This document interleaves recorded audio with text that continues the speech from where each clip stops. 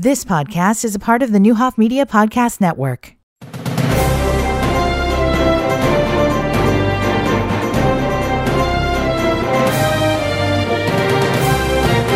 Good morning. Welcome to Newsmakers 1490 WDAN. Linda Bolton back in the studio this morning. Very happy to be sharing the microphones with Robert Hous. Bob's been here many times, whether it's for plays or for our award-nominated Letters from Alma program we're still proud of that we did for Veterans Day, and we reran this year.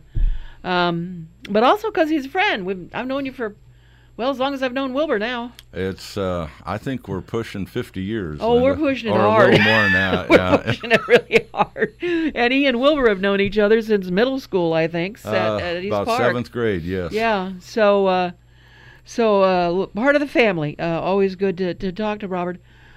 Robert is a former teacher, always interested in interesting things. Wonderful to sit down and have a conversation with, especially if there's a beer involved. That's happened. That's happened a couple of times. Probably more than a couple. And probably the only reason he's here is just out of the kindness of his heart to be up this early. He's retired, and beer and golf are the only things that get him out of bed. So we appreciate the fact that he's here. My pleasure. Good to be here. So the reason he is here is because he has a wonderful daughter that we love very much, Lauren Hous Shoemate, who teaches at Salt Fork. She's the drama coach. And we always go to see Lauren's productions because they're always fascinating. The one we saw 2 weeks ago. Oh my God, it was so good. It was a hoot. It really was. It was so good. I'm still amazed by what a great job those kids did. But anyway, during intermission or at some point in time, I was talking to Robert. It occurred to me that Pearl Harbor Day was coming up, and we really hadn't done anything with the War Museum in quite a while. Robert's been involved with the War Museum for many years now. How long? Well, I think I started volunteering. It's probably been 8 years ago now. Really? Because obviously it was after I retired, but I think I'm up to about my 8th year now. Yeah. And when I say he's a volunteer and he's involved, I mean he is. You're there every Thursday, I think? My day is Thursday afternoon, and of course, I share that with a couple other fellas that are there. And then if there's something that needs a little construction or painting or sprucing up, I try to help as most of the guys down there do, if we can lend a hand. It is truly a volunteer effort. For anybody that doesn't know, the War Museum is located in the Carnegie Building, the former Danville Public Library that I grew up in. It is an amazing place to go. If you have not, I highly recommend you do. If you think you're not interested because you don't care about war, trust me, there is so much history in that building, so many stories about our people. Yes, it's amazing. I just like to call them our human interest stories. Yeah. They're somehow related to a conflict or a war that our country's been associated with, but it's not all just sabers and rifles and machine guns. We have lots and lots and lots of other items that would probably most people would find something fascinating in. Yeah, it's the stories that I think are most important. Now, so you're always, the thing about the War Museum, much like the Vermilion County Museum, because Hous does the same thing, you're always looking at what are you going to feature, what are you going to change, what are you going to make new and different, so that people come back, they don't see the same things all the time. Right. So what have you been working on? What are you featuring right now?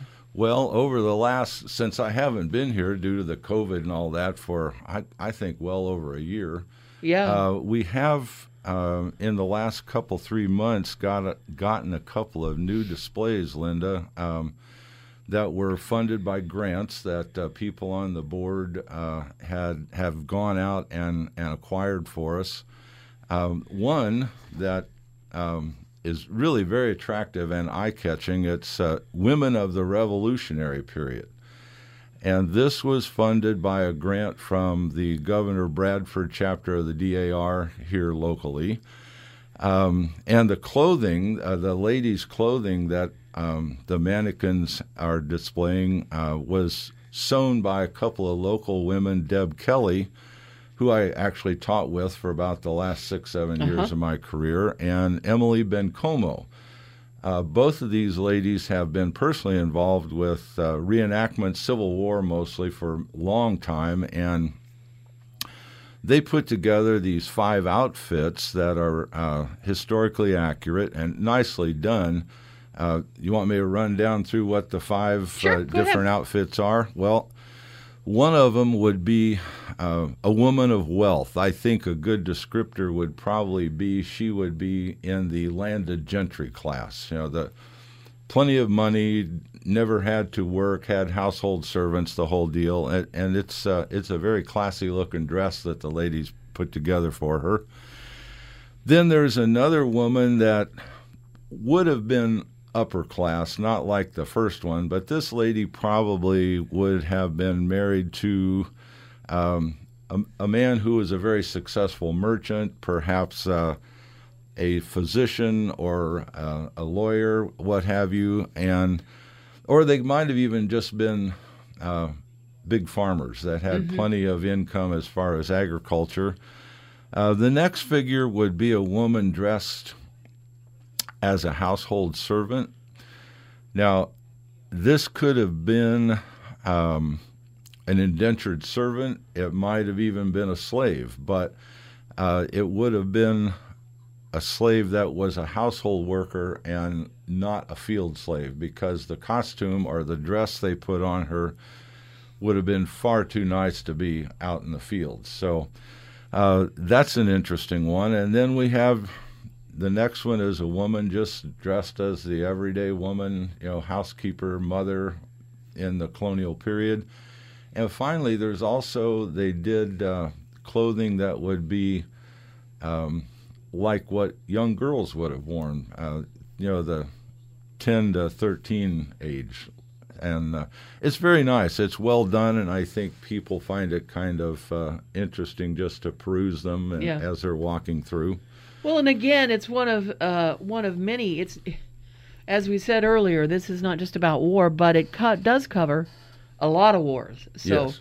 Revolutionary War, Civil War. You just got a saber, didn't you, from the? Yes, we did. We recently got an officer's saber with the scabbard in very good condition, and we're pretty sure. Actually, a couple of guys are researching it a little bit still, but we're pretty sure that it was carried by a soldier from Vermilion County. So wow. That's that's a local cool. attachment to a piece of history 150 years ago or whatever it is now, 60. So we also, real quickly here, we have another grant-funded display that is Civil War related. It was funded by the John Cadle Foundation, and it was based on some original letters that a local soldier wrote home to his mother about life in the camps.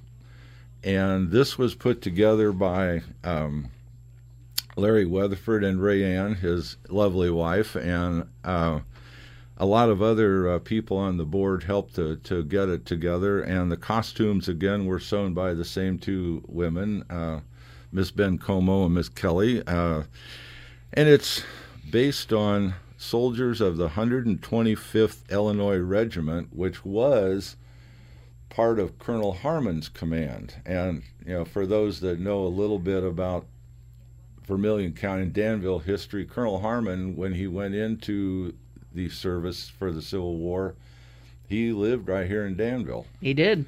And I think Harmon Street was named named after the colonel. He lost his life during the war, and I honestly can't remember what battle it was, but I know he was killed someplace in a big battle during the war. Well, and again, the one thing that you all have done at the museum, at the War Museum, is that you have made these stories a feature. So again, it's not just about war, it's about stories and the people who fought the battles and how battles were fought, because how they were fought in the Civil War or even the Vietnam War, completely different situations. And so you can learn a lot about how that's changed, but you can also learn about the people from here in Vermilion County. When we come back, Mr. Hous and I are going to focus on Pearl Harbor Day and the local connections to that immense tragedy that our country went through. And we'll do that in just a moment on Newsmakers 1490 WDAN. 90 WDAN.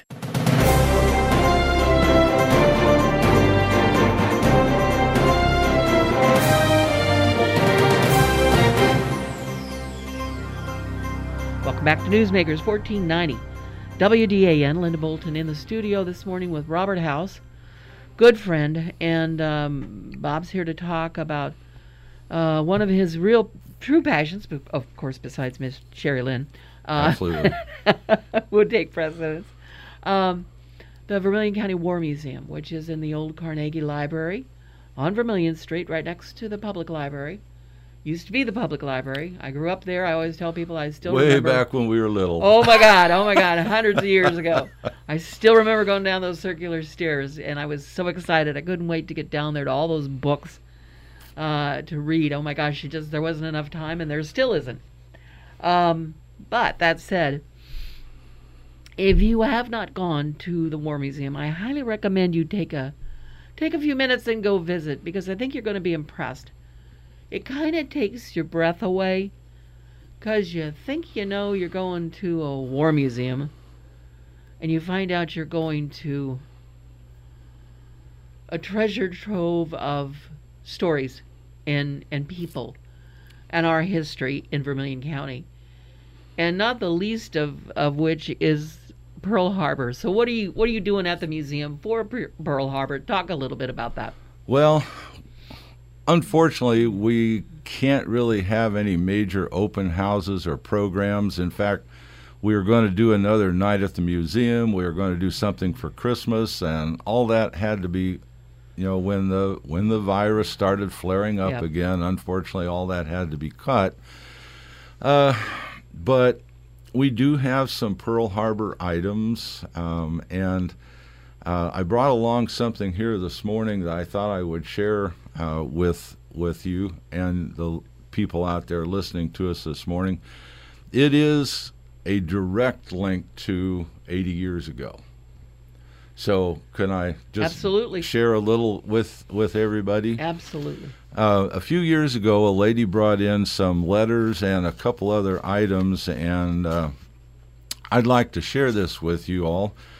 Actually, this little story of Pearl Harbor started sometime in the summer of 1939 when a couple of high school graduates by the names of Irene Pugh and Bill Offutt met at some kind of social gathering, and they just struck up a friendship. Well, Bill decided later that fall, this would have been 1939, to enlist in the U.S. Army Air Corps.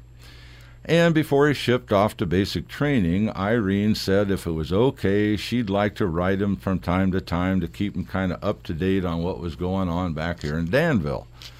And Bill said that he'd Sure. like that very much, and he'd try to respond if and when he could. After basic, Bill was assigned to Hickam Airfield at Pearl Harbor, Hawaii. Over the next 24 months, and we're only able to read half of the letter exchange because we just have the letters Bill sent Irene. We do not have the ones that she mailed him.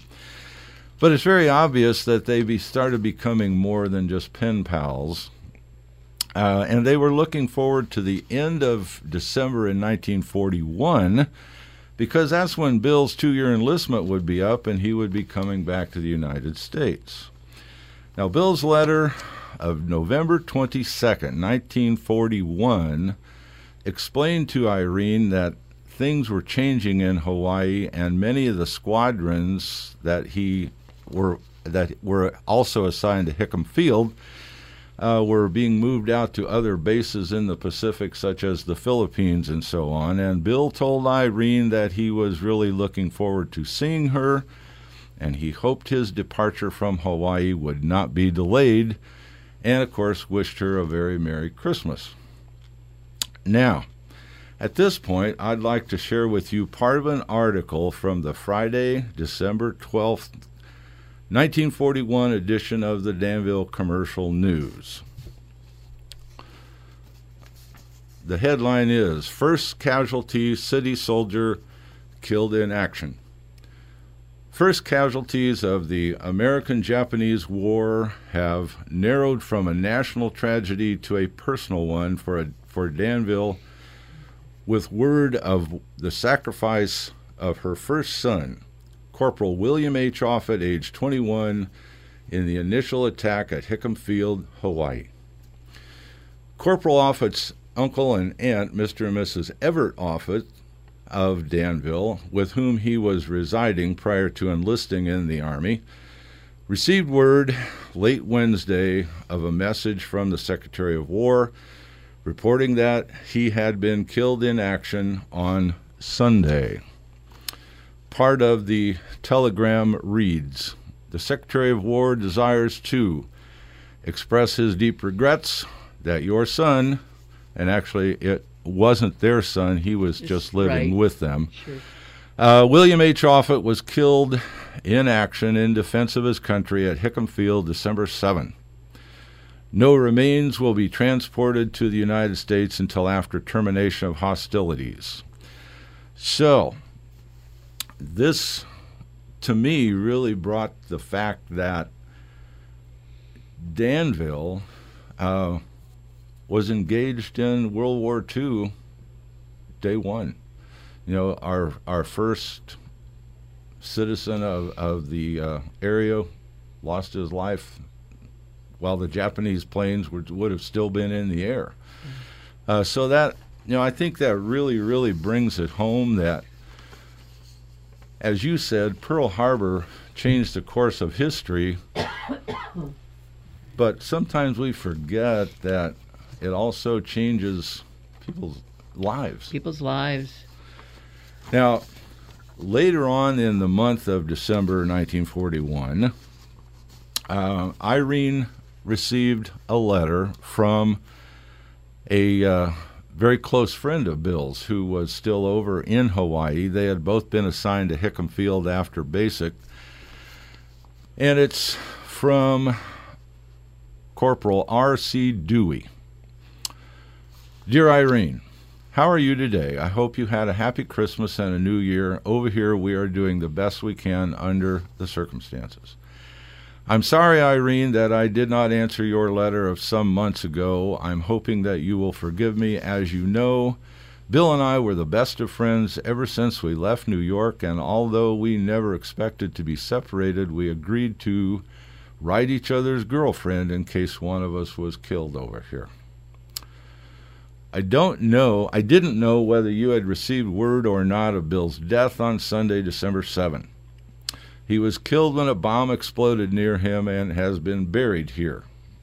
He was doing his level best, fighting back at those Japs, and I believe that's the way he would have wanted to die, fighting like he was for you and his country. If there is anything I can do, I wish you would let me know. Keep your chin up, Irene, as we'll soon pay them back and a lot more. Your friend, Bob. It's quite a letter. And again, these are the personal stories at the Vermilion County War Museum. You got to go find out about it. We'll be back in just a moment to Newsmakers 1490 WDAN. AN.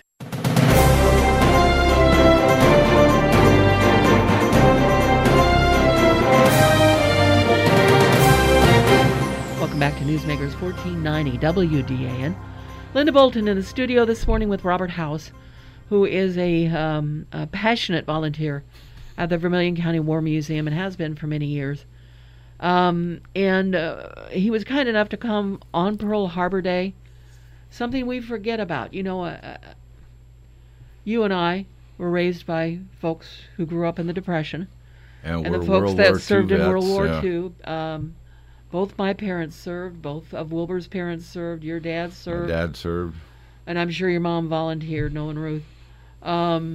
So it's always been part of our lives, the recognition of Pearl Harbor. And the enormity of what that must have been like at the time for people.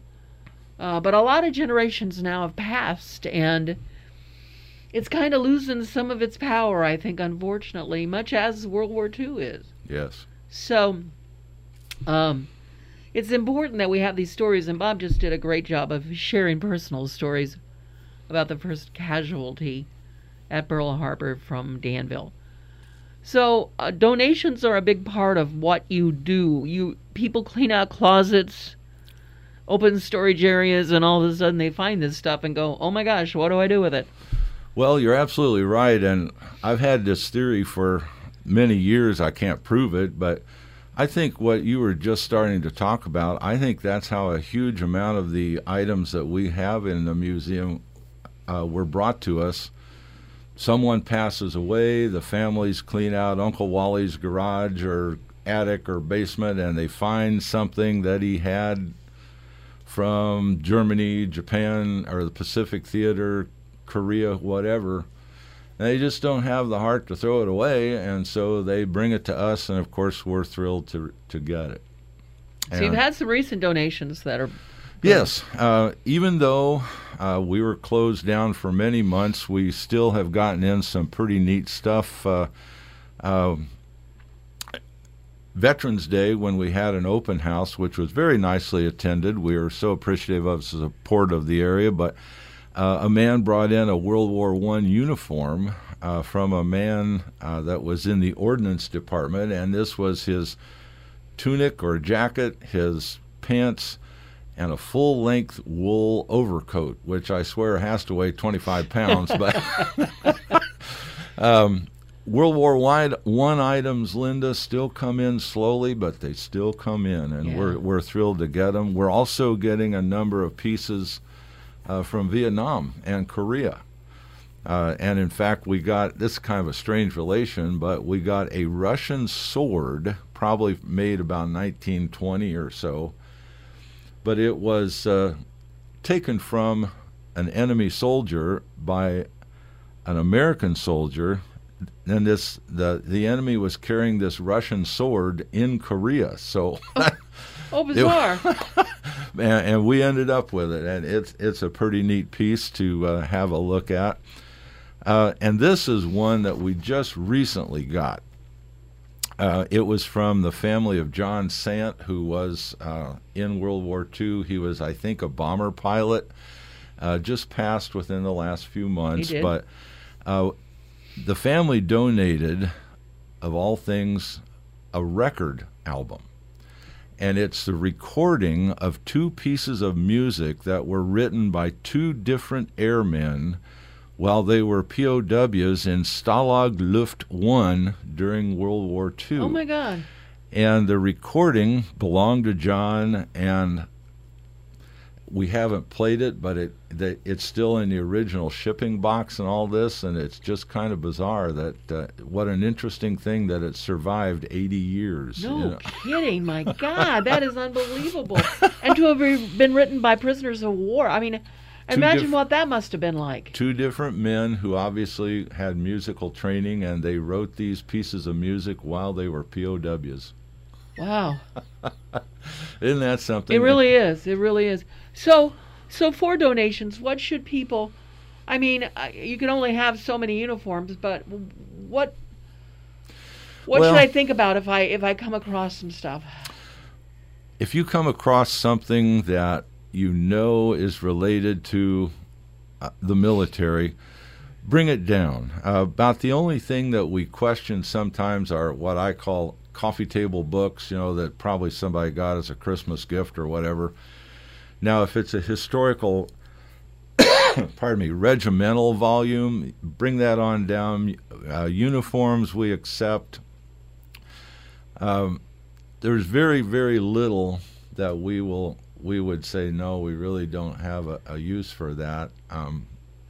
And we promise you that we will take care of it. Yeah, I was going to say, and that's what we did with with some pieces that my dad brought back from World War II.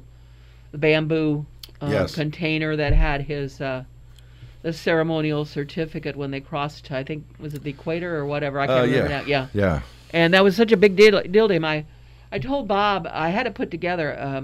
Images did a great job of putting the whole thing together in a collage. But I told Bob that was about the only thing that my dad would ever talk about. You know, those guys just wouldn't. Yeah. He was in the Philippines, and it was awful. And he would say, I had my appendix out while I was there. That wasn't good. And the ceremony was so impressive to him. So anyway, they have that now. I didn't have any place to really display it. And I thought, what a wonderful place for my dad's sake for it to be, Yes. his memories of the war. So they have that now at the museum. So think about that. And go ask them. They'll tell you. They'll share that information with you. When are you open? We are open for Tuesday through Saturday. On Tuesday, Wednesday, Thursday, and Friday, we're open noon to 4. And on Saturdays, we're open 10 to 4. Okay. So come on down. I will say that right now the board is considering closing down the month of January again, as we've done for the last handful of years, except on Saturdays. We'll be there on Saturdays. And this gives us a chance to do some cleaning, do some painting, touching Hard up, to do and with tourists in there. And you do draw a lot of folks from all across the country. Oh, yes. Come to this Yes, museum. we do. I mean, it's pretty stunning.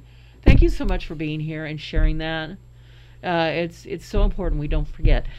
I agree. And it's so easy to forget. And please, again, you got some time on your hands. Go visit the War Museum and read the stories. Listen to the stories. These guys have a lot of knowledge to share with you. Thank you so much for being with me. I appreciate it. My pleasure. Join me tomorrow. Jason Rome will be here. We're going to talk about the Fisher Theater and all the things going on for the holidays. So join us for Newsmakers 1490 WDAN. I'm Linda Bolton.